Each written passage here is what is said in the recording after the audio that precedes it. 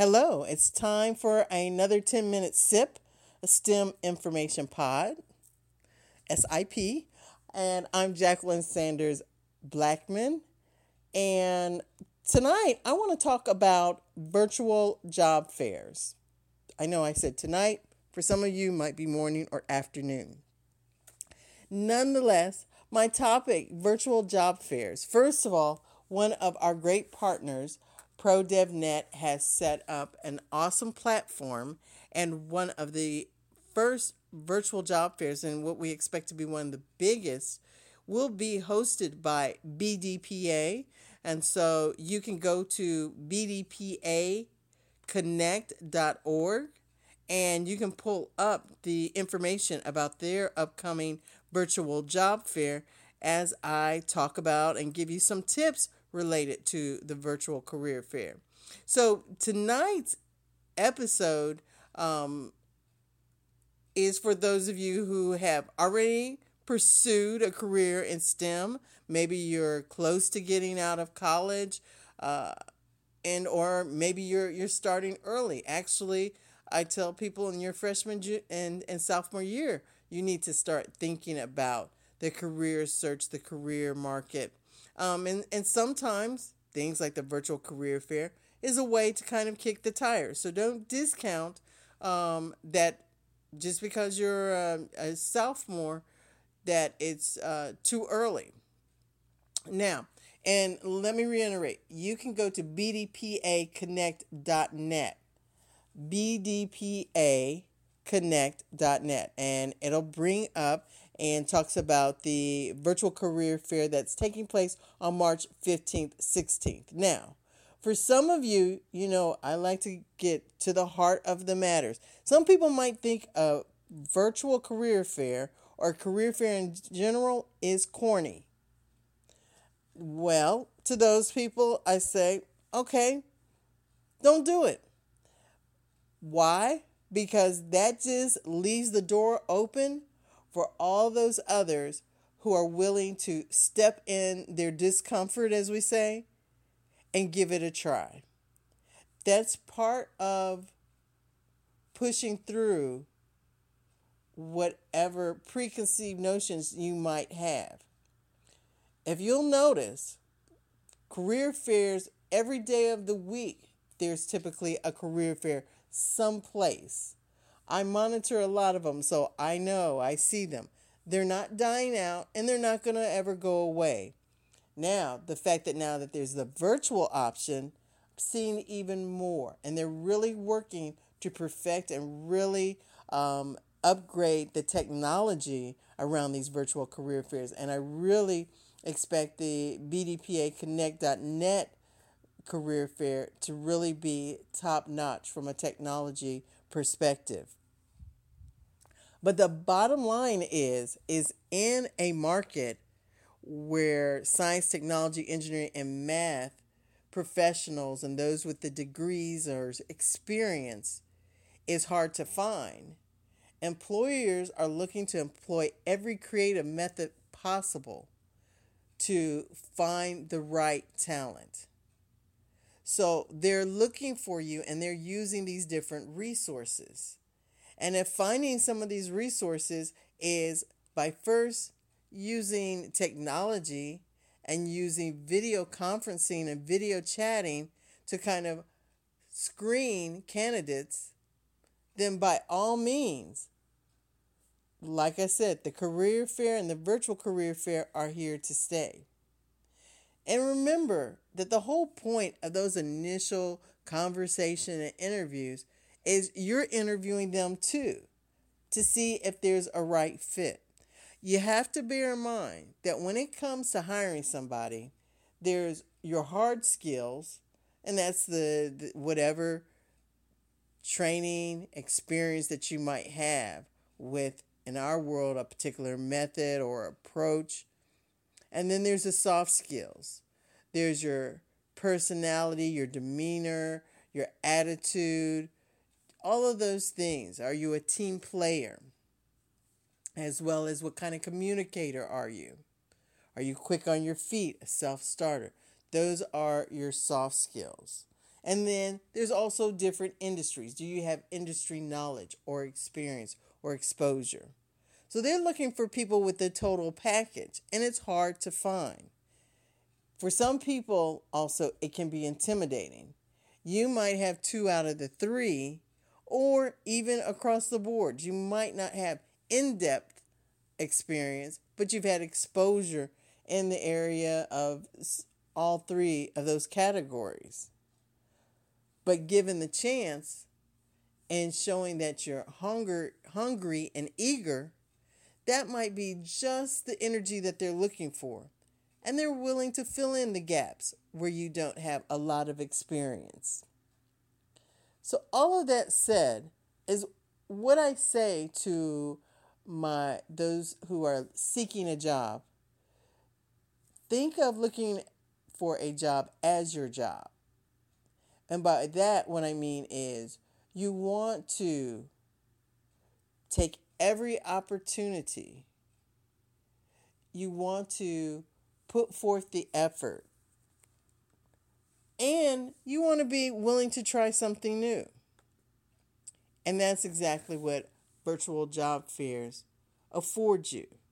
So if you're letting some type of perception of career fairs be corny, well, I'm already questioning your judgment even before you've gotten the job. So that's why I don't want to encourage anybody that's already apprehensive about job fairs. I want to talk to those who are saying, hey, I'll give it a try. So to you, I've got some steps that are very similar to what you would do for a regular career fair, but with a little extra twist, since this is mainly online. So keep in mind, you'll be doing some video chatting, okay?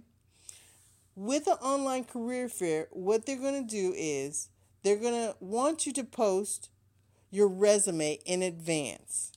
They're going to scan your resumes. And then the day of the actual event, so in the case of the BDPA Connect, the event is on March 15th and 16th. They'll be scheduling interviews on those 2 days. And you don't have to leave your home. You'll just log in. There may be some software that you have to download. And then you'll be communicating by video chat. Now, here's a couple of things. Treat this just as serious as if you were getting in your car, getting dressed up in your interview clothes, and interviewing in person. So yes, you have to get fully dressed. Yes, find a good professional spot for wherever you're videotaping. Make sure that it's going to be quiet and no disturbance. So if there's little ones running around, little ones have to go to daycare, just like as if you were going to a live interview. Of course, do your homework. Find out about the jobs that are interested in you. Make sure your house is in order. Remember, when you have that camera on, people can see what's behind you. So have someone else maybe help you kind of survey the land to make sure there's not an empty pizza box in the background or a beer bottle or an ashtray. Because trust me, I've seen a little bit of everything on some video chats. Make sure your house is in order. Otherwise, find an office somewhere that you can go to and use. There are different resource centers where you can go and check in for a day to do these types of things, as well as some public libraries have private rooms that you can use for 30 minutes or so. Can't emphasize enough, dress for success. And one of the things, again, since this is video, sometimes go the extra mile, okay? Make sure you have your paperwork ready. So have your version, the correct version of your resume in front of you. So if they reference your resume, you'll have it right there in front of you. make sure to check all of your connections. If you've got spotty coverage as far as your internet, then possibly look for alternatives. Make sure that your battery is charged, is plugged into the wall. Just make sure, do a sweep for all of any type of technical difficulties that might come up. Make sure not to get too casual. Again, since it's a video chat, you might feel a little bit more comfortable. You're sitting in your own home. Make sure you present a very professional, and like I said, sometimes go overboard. So don't sit on the couch or in a lounge chair where it looks like you may be slouching. If you have a dining room table where you can make sure that you're standing up. And one thing that many people recommend when using video is have a mirror so that you can see yourself.